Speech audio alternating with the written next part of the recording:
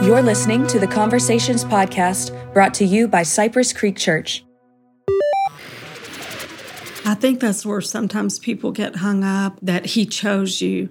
You know, receiving that first and really holding on to that truth that he chose me. He chose me. So many times people are struggling with their self-worth or who they are. And if we can't really grab a hold of that and ask God to help it take root in us, then it is so easy to be swayed.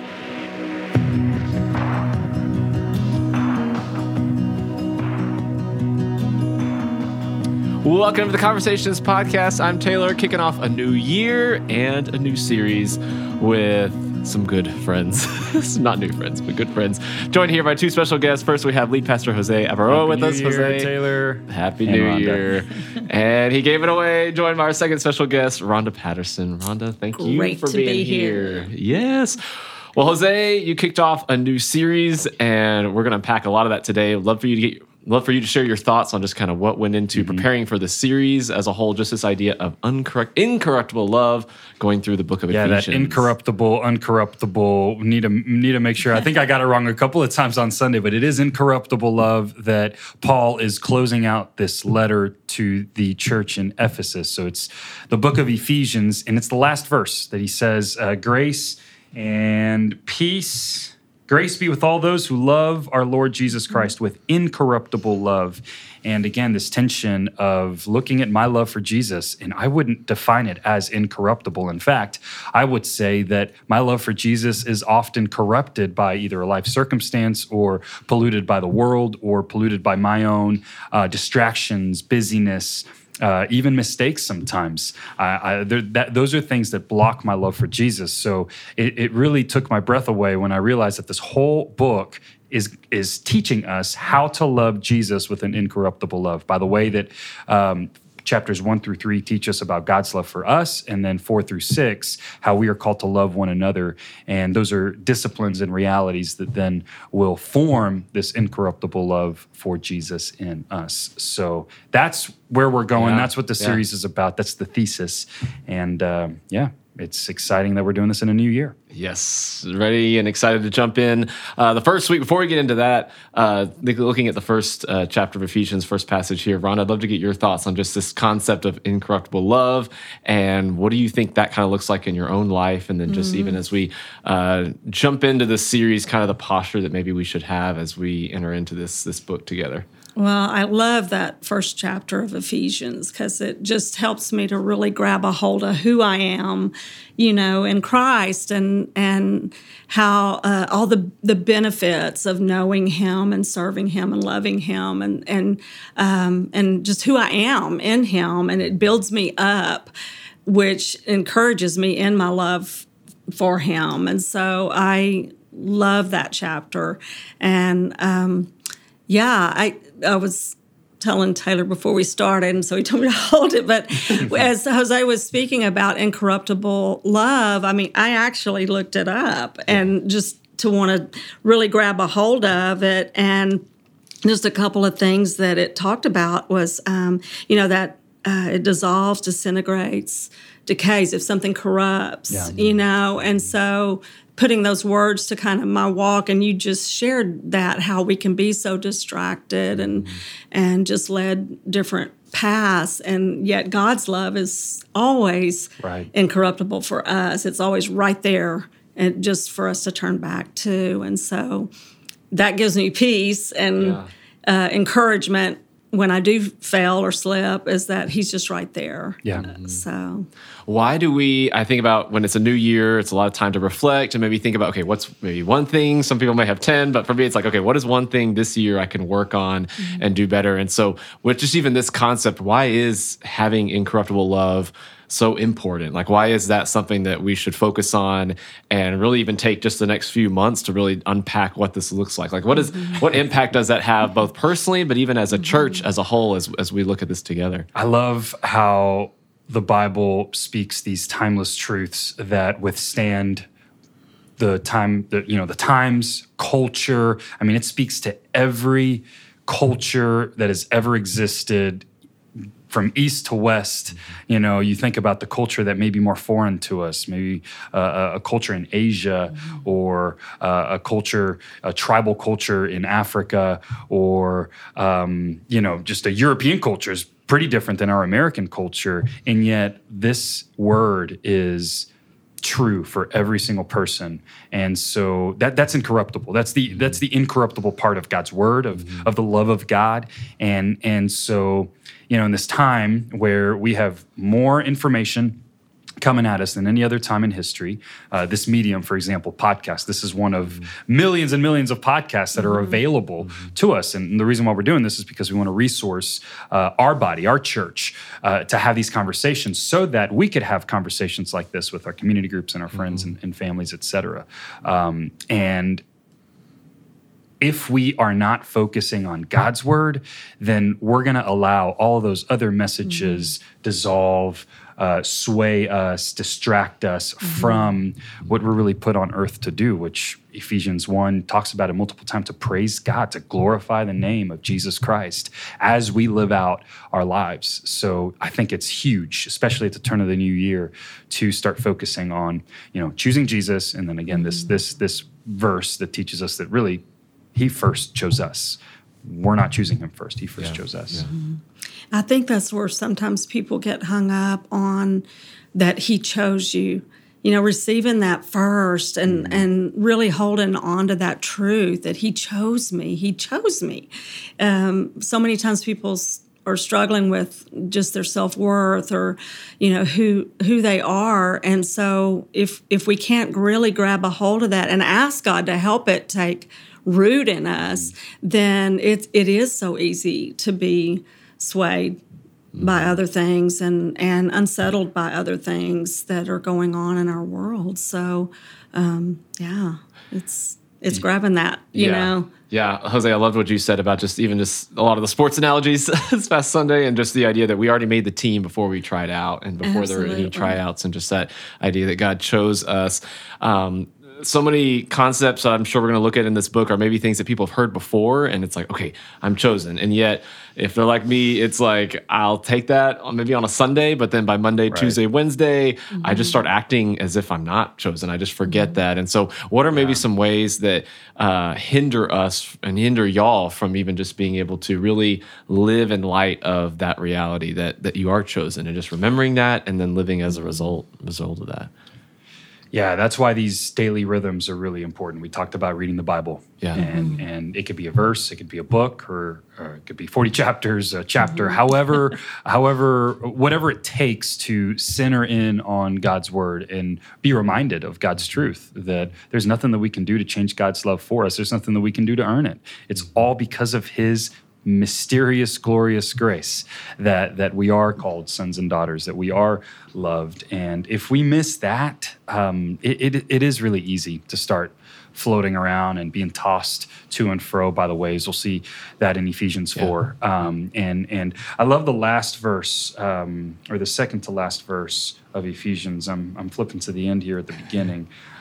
He talks about this guy named Tychicus, or I need to figure it out before I preach on this at the end. Tychicus, the beloved brother and faithful minister in the Lord, will tell you everything that I have sent him to you for this very purpose, that you may know how we are and that he may encourage your hearts. So this guy showed up to the church in Ephesus, and he actually read this letter out loud. So many people didn't read back then. So you're talking about a preaching format. Someone is reading this word out loud, and it's also personal. He's telling them how they are. So he's saying, hey, Paul is doing, all right. He's in prison, but he's doing okay. He's holding on to the truth. You're not alone. We're in this together. And I'm reading this for the purpose to encourage you. So that's what God's word does. It encourages our hearts. And I don't know about you guys, but I look around and there's not a lot of encouragement out there. And so I'm just so grateful that when I read God's word,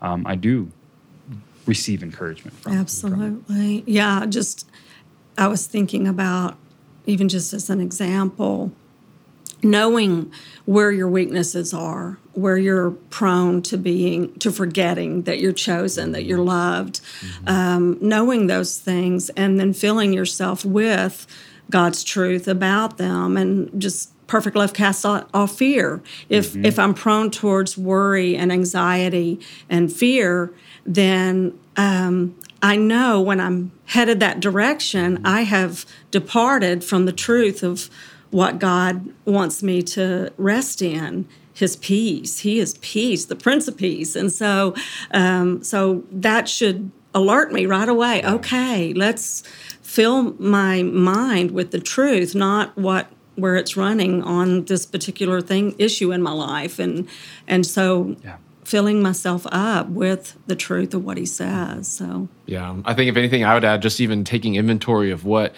I'm receiving or taking in, because I think about it's easy to blame the culture for a lot of different stuff, but I just do think about how different this concept of being chosen, even the concept of unconditional love, like that does not exist in a secular or just non-biblical community. Like everything is you're trying to work to earn, whether it's a spot on the team or a position in the company or even just in relationships, like just feeling like you have to strive for that. Take.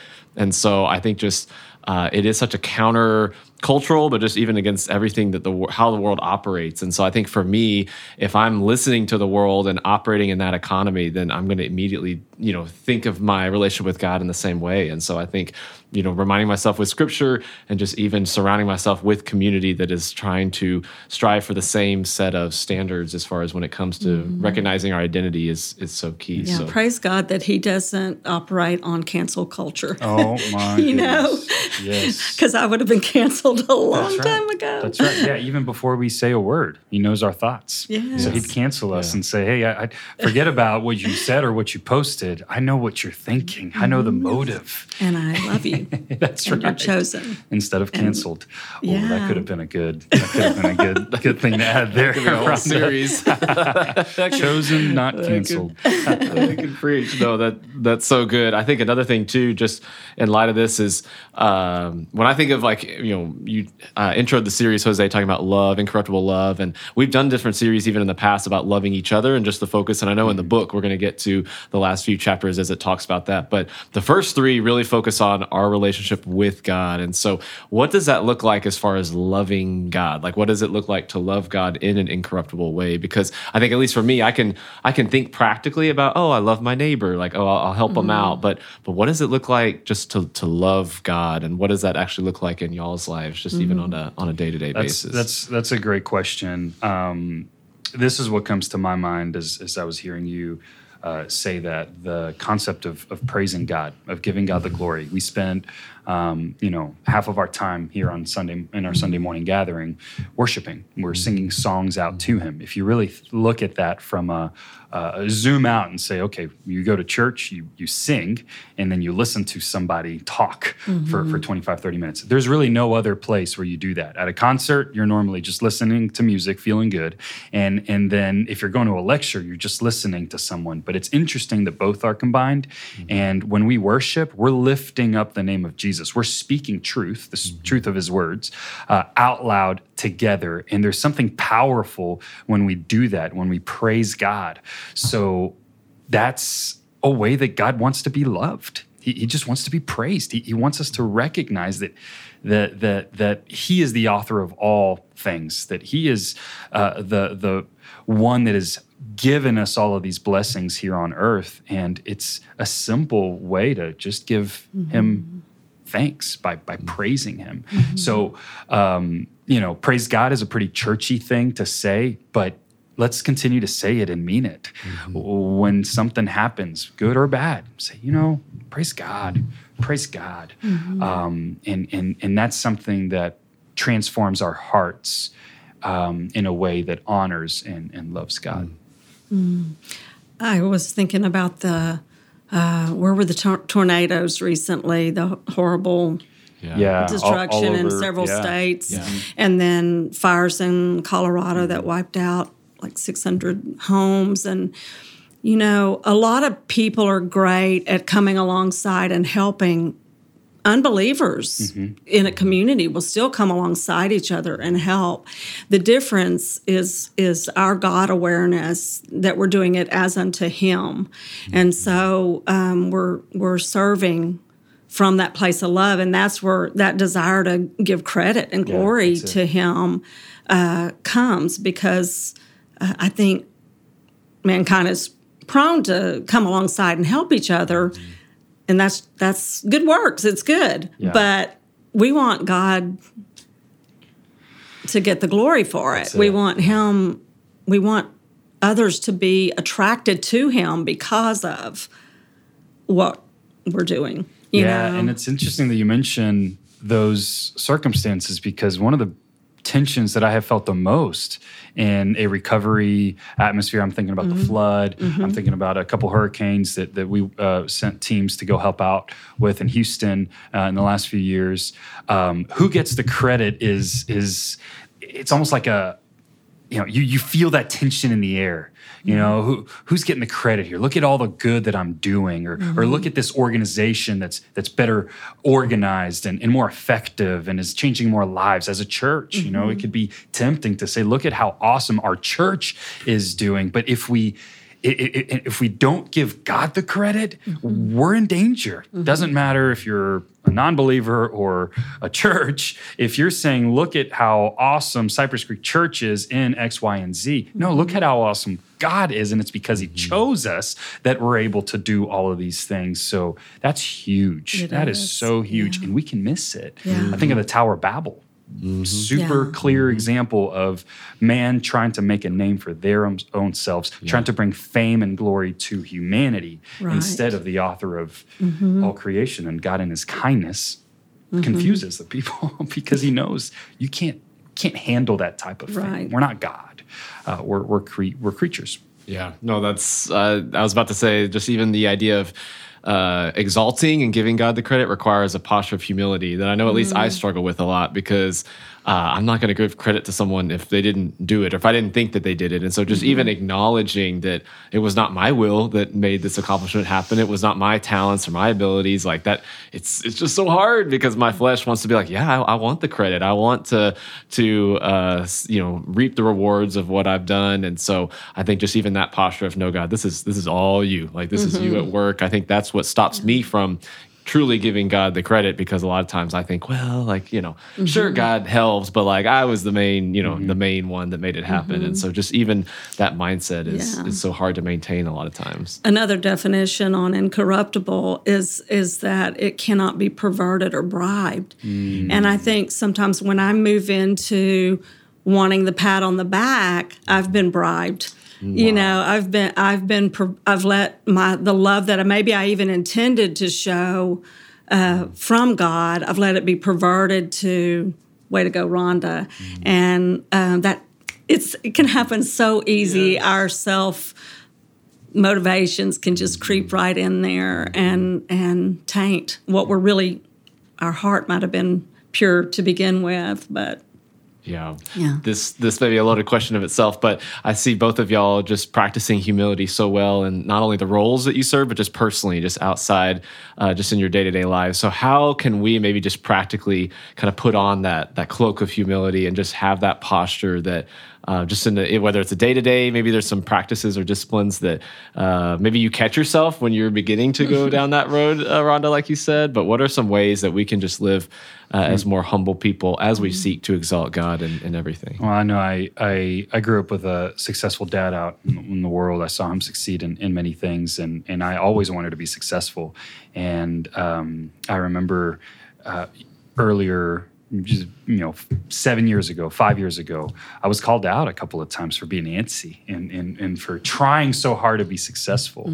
And in my time with the Lord, it's cool because this is what these verses are teaching us. We're already successful. We made the team. He's given us a new identity. He's called us his own. And so finding success in who God says that I am first before I do anything is paramount, because bottom line, there's a lot of successful people in the Bible. And there's nothing wrong with success when we give God the credit and when we give God the glory. So just keeping that in line helps me. And then when I recognize that, this is you, Jose, trying to push this, forward. And when I look back and say, and hear God say, wait, or hear God say, stop, or hear God say, hey, this way, That's the Holy Spirit. That's the guarantee. That's the seal that we all have, the promised Holy Spirit that has come to guide us and counsel us in every way. So it's a process. I don't think we ever arrive, but I would say continue to give God the glory and listen to the Holy Spirit. Yeah, God awareness and self-awareness. And I think some of the times that I feel the most fulfilled is when I'm walking away from something that the Lord blessed me in being a part of, and nobody knows about it. No one. And I walk away from it and think, oh, that's just that feeling of being able to release it, that that's God good. Saw it. He knew. And then, just releasing it to Him. It's the best feeling in the world when we accomplish that. So, but God awareness and self-awareness, I think, are just huge for me.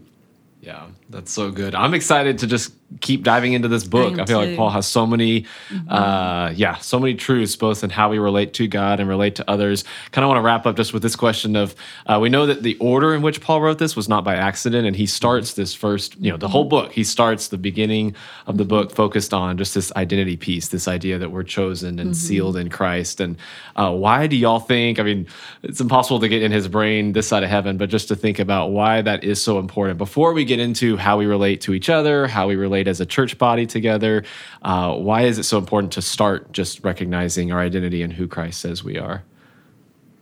It's the foundation of our faith. It's an individual call. He chose each of us, and then it's a collective call. We're a part of a new family now.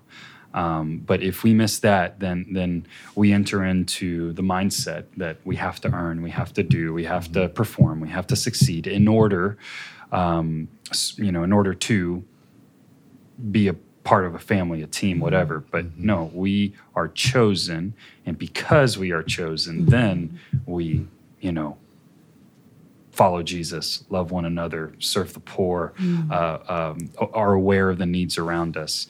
And that's the game changer. I would say it's the difference between a religion, trying to do all of these things so that God can be satisfied with us, to a relationship with God, actually enjoying fellowship with our Creator and the one who redeemed and rescued us. And because of that joy, then we respond by becoming more like Him and showing who He is to those around us. Absolutely. I think keeping the cross before me, too, is just that He chose me and He died for me, and He died for all of my choices, past, present, and future, that depart from Him. He chose me for that. But when I keep the cross before me and the brutality of it, then my love for Him just swells. Like I can't do enough. I can't serve enough. I can't check off enough list to compare to the eternity He blessed me with. And so then my service is like out of just love for what He did, period.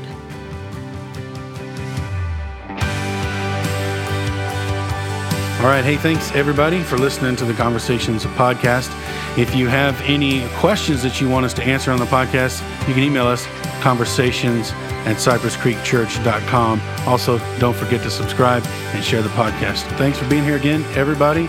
It was awesome. That's it for this version of the podcast. We will see you guys next time.